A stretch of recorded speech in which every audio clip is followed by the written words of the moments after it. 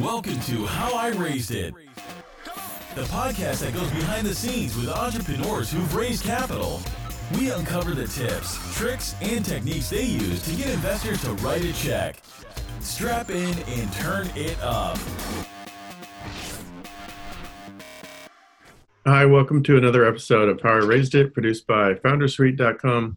Today I have Rocky Collis coming to us from Los Angeles. Rocky's the CEO of Mustard. How's it going? It's going great. Excited to be here with you. Thanks for having me. Great. So let's just go straight to it. What is Mustard? Yeah, in a sentence, we are democratizing elite performance coaching. So we've taken what we think is the best athletic and sports coaching on earth. Really, that's coaching that comes from these two individuals who I'll tell you more about. And we've developed technology to make that coaching usable by any person on earth, all age groups, and eventually all sports. Really, the idea is that a young athlete, and for now a baseball player, can take a video of themselves pitching and eventually hitting, and will get immediate, automatic feedback personalized to them. So we start with the coaching from a guy named Tom House, who a lot of people have heard of, but I assume a lot of the listeners here may not have. But Tom is literally the most successful personal sports coach of all time. He's the only person to coach people in their actual mechanics across multiple sports, and to have coached Hall of Famers in multiple sports. So Tom was a major league pitcher himself. He ended up being a major league pitching coach. He was Nolan Ryan's pitching coach back in the day, which was kind of his original claim to fame. Wow. Since Nolan, he's been the personal coach to probably a majority of Major League Baseball players, both pitchers and hitters, in their specific mechanics. Today, he trains 22 of the starting NFL quarterbacks. He's trained Hall of Fame golfers, and he's trained Hall of Fame tennis players. And the reason he's able to get across multiple sports is because of the rotational element of those sports. Really, he's teaching people how to rotate most efficiently. Interesting. And he's doing it from a very scientific method. So dating all the way back to Nolan, he has actually captured the data on how these athletes move and studied what makes them efficient and inefficient. And in a nutshell, we can talk more about this. What we've done as a company is taken Tom's data set, which has to be one of the most robust athletic data sets on earth, and we've turned it into an artificial intelligence system so that we don't need sensors anymore to figure out how a person is moving. We can do it all just from 2D video. It can be video taken through your phone. It can be a historical video. And the end result is that you essentially get the same coaching through your phone that you would get if you were Nolan Ryan or Drew Brees or Tom Brady and you went to see Tom House in person. And then on top of that, we work with a coach, Jason Goldsmith, who we think is one of the top mental performance coaches on earth. And typically he works with golfers. The last two golfers he's worked with full time both became number one in the world. So he got relatively renowned because of that. And we're working on getting his protocols into the hands of everyday athletes as opposed to just the elite folks. Very interesting. Did you say his name was Tom House or Tom Houseman? House. Got it. Interesting. That's fascinating. And so so for the user perspective, I'm recording myself pitching or throwing a football, right now pitching. I'm sending this to you, and then what am I getting back as a result? And what's it cost me? All great questions, and I'll take a step back and tell you how it would normally work if you were to just use fancy technology, which is out there, sensor systems or really expensive camera-based systems. We can track every joint location over every frame of the video, and the output of that is like 10,000 lines of numbers, and they're not labeled, and so you have to literally have a PhD to figure out what to do with it. The big premise of our company, Tom has the PhD, he's been using it for 45 years, and so he's taken those 10,000 lines of numbers and figured out for pitchers, for hitters, for quarterbacks, here are the 10 lines we actually care about. Here are the moments in the mechanics that matter. So for us, what a user gets back is a Tom House report card on their mechanics, which for pitching is 11 mechanical variables. And for each of those, there's a progress bar. There's also a pass-fail. There's an overall efficiency score. And the accumulation of all those things leads us to be able to recommend drills and exercises specific for that user. So you get a report card back.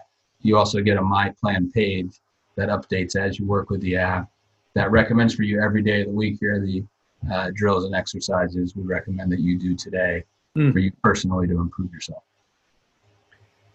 It's so wild how, just taking a step back myself, how sports is being amplified or accelerated by technology. I'm thinking, like, I have an app on my phone that I really honestly haven't even used, but I can set it up to record me doing yoga and it will point out what I'm doing wrong, right? Yes, very similar, yes. Yeah. I've seen like ski boots. I think it was a Facebook ad, ski boots that will have sensors in them that will track what you're doing wrong, where you're pushing on your, inside of your heel, where you should really be on the outside, or whatever the error you're doing, right? And you hear about how kids are meticulously studying, YouTube surfing videos of their heroes and like copying those, and they're accelerating their surfing ability much faster than people used to by like this frame by frame study of, the best. Like, it's kind of wild how how it's all fits together. Yeah. So. Well, let me say something about that, and it ties into answering the other part of your question, which I forgot, which was cost. So I was a pitcher before I became a lawyer and entrepreneur. I played in college and then just low level minor leagues. But it was something I gave my life to. It was everything I did when I was working at it. It was a 24/7 thing. And what you see in athletics is that the tech that you're talking about that really accelerates performance, this is no surprise. Typically, it's only available to elite folks, and either folks that have already kind of made it in athletics and have resources, either because they've made money or because they're a part of a team that has resources, or at the younger levels, they just have family resources themselves to be able to access it. So you talked about getting videos from YouTube. That's a really important point for us. So I keep this book on the bookshelf behind me. It's Nolan Ryan's Pitcher's Bible, and it's written by Tom House. And it's the actual book I used when I was a kid to learn how to pitch. Oh, wow. And it was great. It's exactly what you're talking about. It's like the YouTube before there was YouTube. There's a little flip book in the top right corner that you can see Nolan's mechanics frame by frame. And I used to study that and try to mimic Nolan's mechanics, and that was how I improved myself. The problem is those aren't personalized recommendations, right? I was trying to do something that I don't have the athletic ability to do. I'm not Nolan Ryan, not even close, as it turns out. And so as I'm trying to do Nolan Ryan's leg kick, this is a real example, I didn't have the athletic ability to do that properly. It would throw off my balance. Of course, I didn't learn that until 5 years after I wasn't able to play anymore because I wasn't good enough. And the only difference we see today in coaching as compared to when I was a kid, and instead of basically now it's on YouTube instead of in a flip book, but it's still not personalized. So really the mission of this company is to, we say, revolutionize the power of play, but we're trying to take that tech acceleration that's happened in sports and allow everybody to get the benefit of it. And we say power of play because really what we want to do is we want to allow more kids to have the opportunity to play sports longer in life and to get all the benefits that come from being part of a team, into their teen years. Most kids are quitting at the age of 13 because that's the age where all of a sudden they can't compete because they haven't had any decent coaching. Yeah, interesting. And cost, I don't think we have got. Yeah, thanks. I keep starting. So that's all to say. Right now, everything's free. Obviously, that's not the long-term plan, but there will always be a hefty free component to what we do. We want everybody to get some benefit from this platform. We'll institute over time a freemium model where there's some premium content. Perhaps a lot of the mental performance content that I alluded to will be behind a paywall. It'll still be a relatively accessible paywall, so $8.99 a month kind of thing. So, comps we look at are like Strava is a nice comp for us that we've studied and learned a lot from, the Headspaces and Calms of the world on the mental side. But essentially, we're a B2C consumer freemium application. Very cool. Just jumping around a little bit, we just did a podcast a couple days ago with Religion of Sports guys. Sure. Yeah, they're taking an interesting approach at it too, of really kind of understanding the flow state and the great, well, a little bit more on the mental side perhaps, but really getting to understand that what makes people great and picking it apart. So anyway, you should talk to those guys. Happy to make an intro if we have. So Gotham, obviously, Tom Brady is one of the partners in Religion of Sport, and Tom Brady works very closely with Tom House. And then Gotham's father, Deepak, his teachings are very, very similar to what we do with athletes. And in fact, Deepak has worked with Jason Goldsmith on some of the training in the past. So yeah, there's a lot of synergies there for sure. Cool. So how did you had this idea, you were a pitcher, and how did you launch this and get, kind of code Nolan Ryan and Tom House?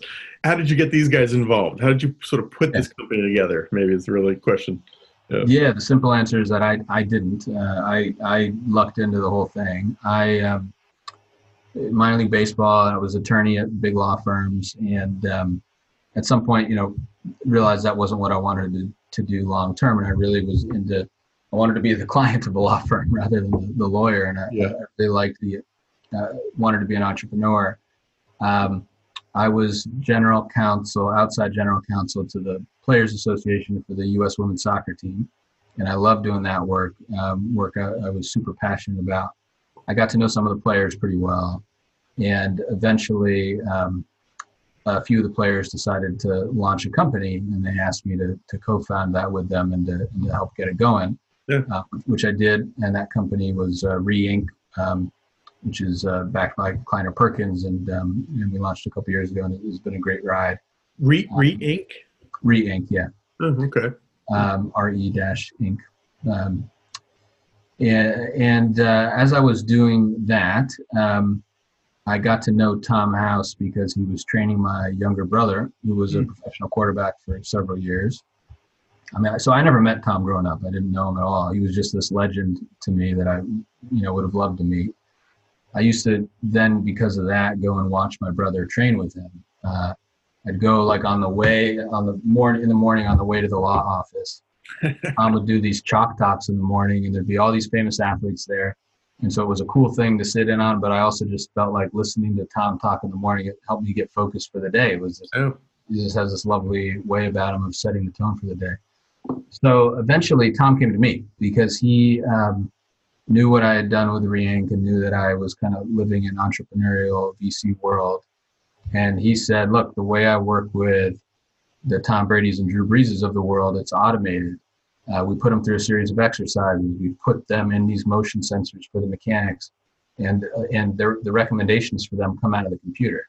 So isn't there a way to put that in an iPhone now and give it to kids everywhere? So for a year, it was just me as a friendly advisor making introductions for him, seeing if we could get that going. And then after the World Cup in France, as the players came back and Re-Inc. started, we were able to hire people. It became, I had a little bit more time freed up, and we started really raising capital for what's now Mustard. At the time didn't have a name, and we're able to get it going that way. But all the credit for the idea and the wrangling of kind of the force multiplier people that we got in early was Tom. Did he pull in Nolan Ryan too? Yeah, eventually. So Nolan wasn't one of the very first people, but definitely Nolan and Reed Ryan, and then even Reed's son Jackson. They're all very involved in the company, and they started with us probably in the spring. Cool. And definitely, it's because of the relationship. Initially, because of the relationship with Tom, that we're able to get serious meetings with folks like that. And same for Drew Brees, who's an investor and advisor as well. Yeah. So great segue. Let's talk about raising money for this. So how much have you guys raised, and how many rounds? I think just one, right? Or Just one round, yeah. So we're still babies, but we're hustling, and we're just shy of 2 million in the one round. We're officially closing it now. We kind of announced it and then let a couple more supreme value add people in that we're still kind of hanging around the hoop. So we'll close it just shy of 2. It's all in a safe, so no valuation or anything like that. So talk about putting this round together. I saw some of the names you mentioned, like Drew Brees, Nolan Ryan, David Novak. Is that the Yum? Yeah. Okay. Yeah, David. Yeah. I mean, look, we put a list together of the people that we thought would be the best possible investors for us, the best possible advisors.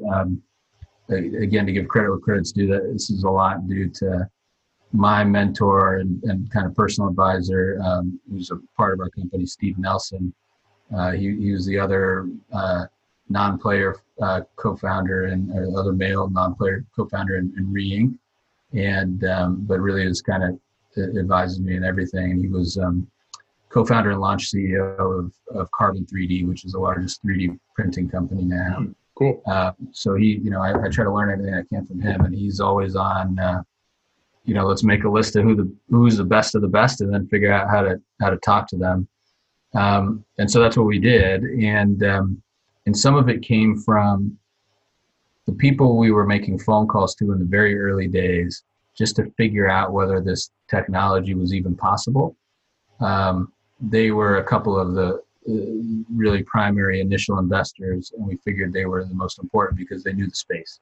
And so principally that was Jacob Mullins at Shasta Ventures, who I think was the very first investor, if not first, second. But Jacob was definitely my first phone call when we were working on this. And so he was an advisor and kind of thought partner well before he was an investor.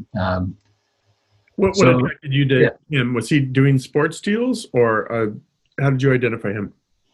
He has done a lot of work in sports, and so I met him because of that. But he's actually an expert, and Shasta has a sub fund that's really directed at camera technology, computer vision, AI. And so that was why I called him. It wasn't because of the sports connection. It was because I knew that he would understand sports, but he knew the tech space well enough to introduce us to engineers, but for the first phone call, even tell me whether this was just a crazy idea or whether it was possible. Uh-huh. Yeah, interesting. So let's pick it apart a little bit. You're targeting VCs. Shasta Ventures is a traditional Silicon Valley VC, and then you're sort of targeting athletes and high-profile folks. I mean, are these two separate lists, or are you kind of just making a list of like your dream roster of potential investors, or what?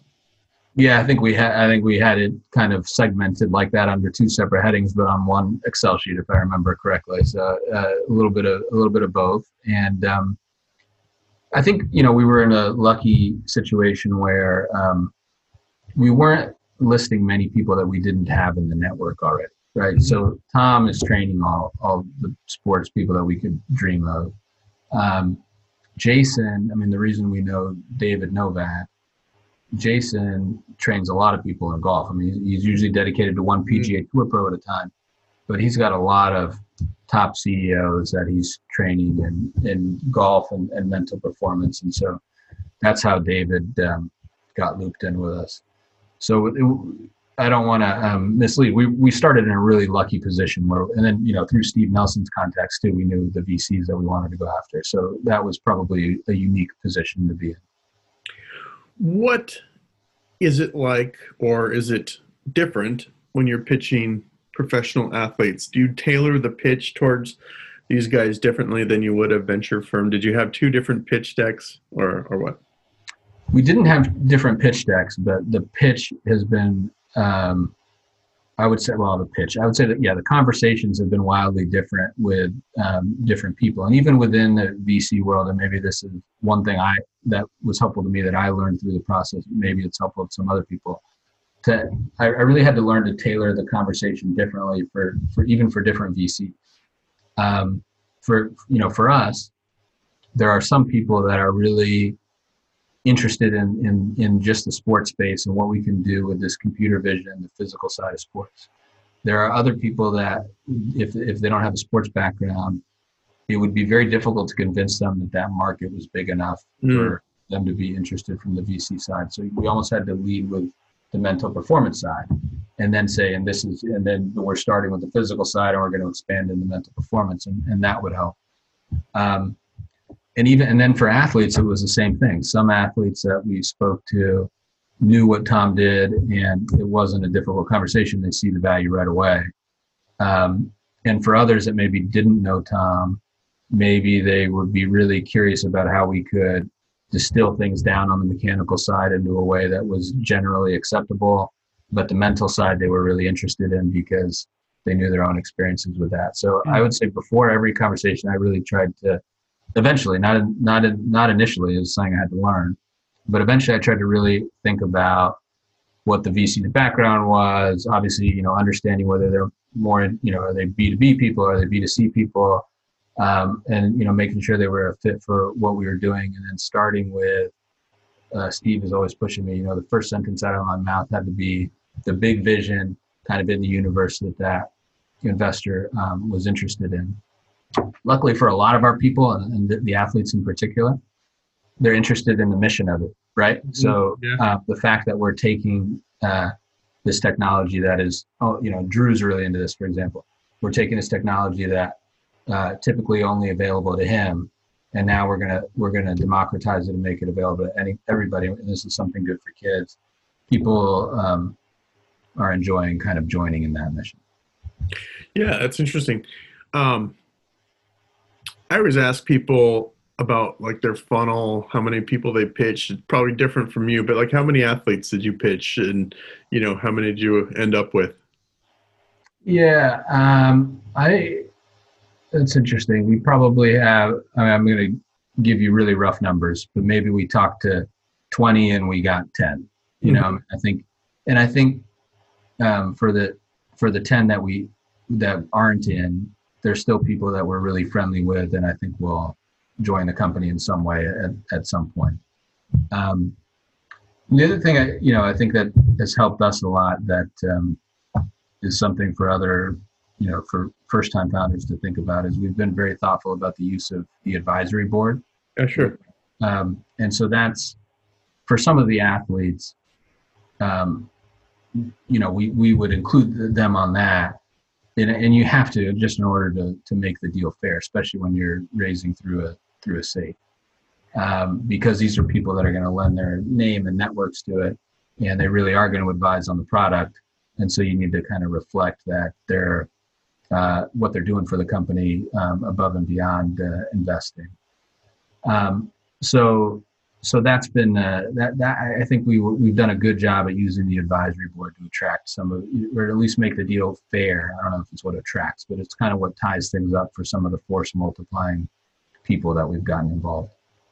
Let's go into that a little deeper. So how do you leverage this advisory board, and then how do you compensate them? And you don't have to give exact numbers, but give some framework if someone else is trying to do some of this.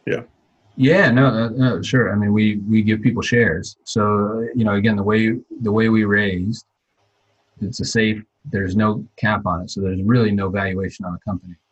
So the problem is, if you're a world famous athlete and you invest, just by the fact that you invest, you make the valuation jump, and you're working against yourself right on that investment structure. So we didn't want to get into, and this goes to your question about the different ways you have to deal maybe with an athlete versus VC. VCs are willing to kind of talk about terms and go back and forth a little bit. We didn't want to mess with that with a world famous athlete and somebody who's going to be a force multiplier for the company. So just present them with something that's upper end of fair off the bat. Yeah. So, hey, the investment is a SAFE. We're also going to ask you to join this advisory board. You're going to get shares for joining the advisory board. And that way you're not, you're protected against these evaluation jumps that might happen because you're publicizing the company. Okay, gotcha. Why not add a valuation cap to that SAFE? Was there a conscious reason to not have one? Yeah, it just we felt like this was simpler. It was something that early investors encouraged us to do. We felt like the caps that we were getting advised to use were they didn't. It was almost like it sounded arrogant. You know, it didn't feel right. And so we thought to just leave it uncapped was the best thing. And I've always felt like the caps on safes. Sometimes you need them for certain investors, right? I mean, some VCs won't do it without a cap, and so I've experienced that in different companies. But so that's fine. But it almost defeats the purpose of the safe, right? Like a lot of the purpose of the safe is to kick the can on the valuation. Well, if you're putting the cap, then you're kind of not kicking the can. So we just felt like it was the simplest way to bring everything together. Back to the advisory board now. How do you leverage them? How do you extract value from this advisory board? Yeah. Well, we've got people in different industries, so it really depends. I mean,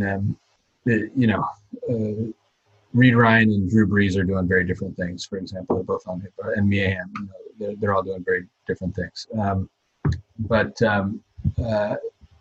We'll do things like, for some of them, we're capturing content that we haven't rolled out yet, but we will roll that out over time. For some of them, like Drew and Reed, they really do advise on the product.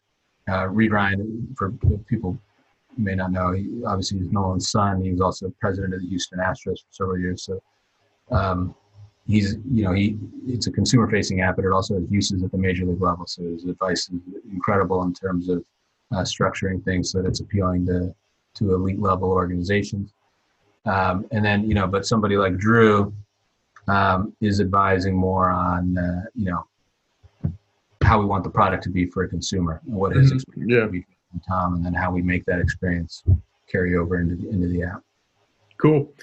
All right, a couple more questions. I'll let you get back to work. Where do you go with this? What's the use of this money? Are you looking to, I think you teased this a little bit, expand into different sports, or expand into the mental side, or all the above?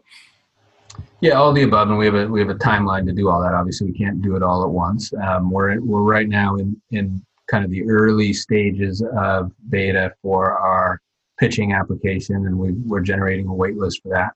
And I'll go ahead and let people know now, if you have people or if you might be interested in signing up for the beta. It's teammstrd.com, teammstrd.com, and you can sign up to get on the wait list there, where we'll try to hustle to get people in there.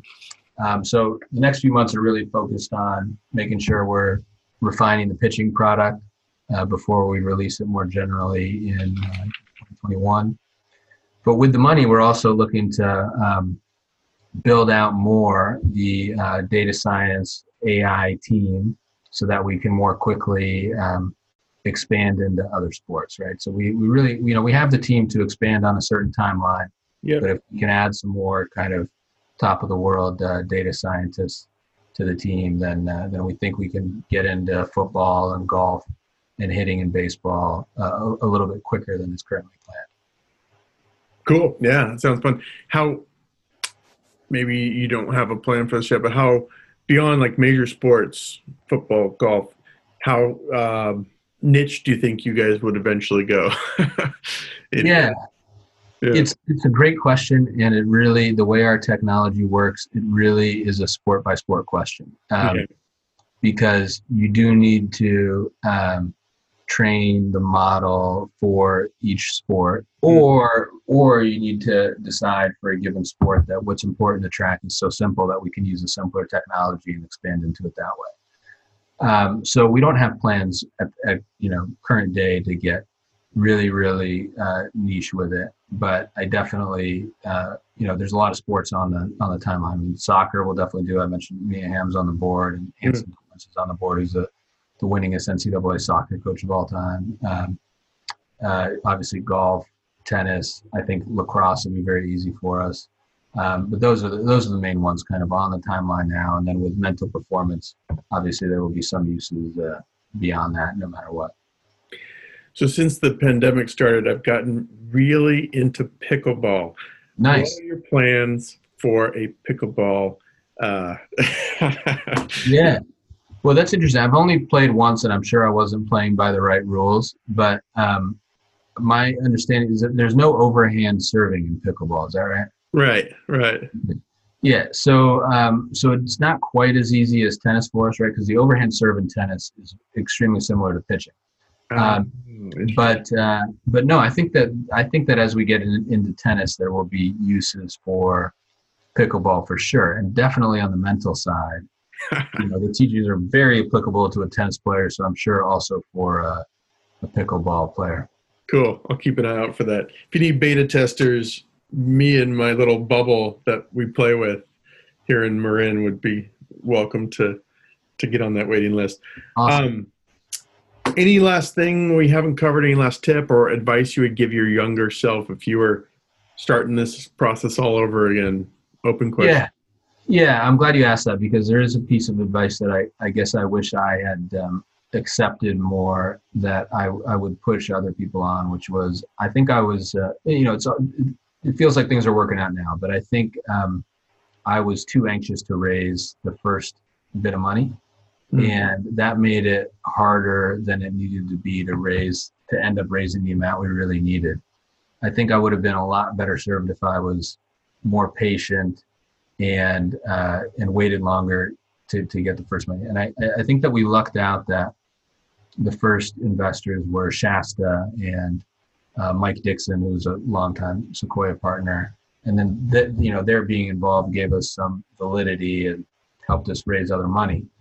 But the product wasn't showable yet. So that was always a challenge as we were trying to raise other money, cobbling together demonstrations was a real headache and not very impressive when we were showing it.